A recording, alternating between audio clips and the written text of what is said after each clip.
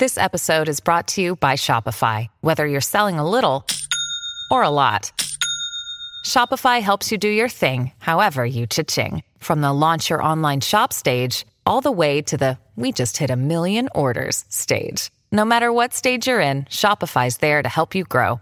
Sign up for a $1 per month trial period at shopify.com/special offer, all lowercase. That's shopify.com/special offer.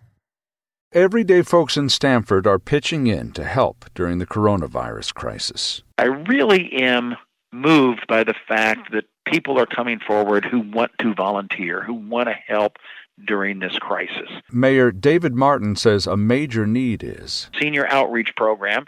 Some of them are alone, and they may need help getting their prescription or getting food from the grocery store or getting meals delivered, whatever it is that they may have as a special need. Volunteers could also help distribute meals to school children. People with medical experience are needed to help with testing. The mayor says every precaution will be taken to protect volunteers. In Stamford, Sean Adams, WCBS News Radio 880.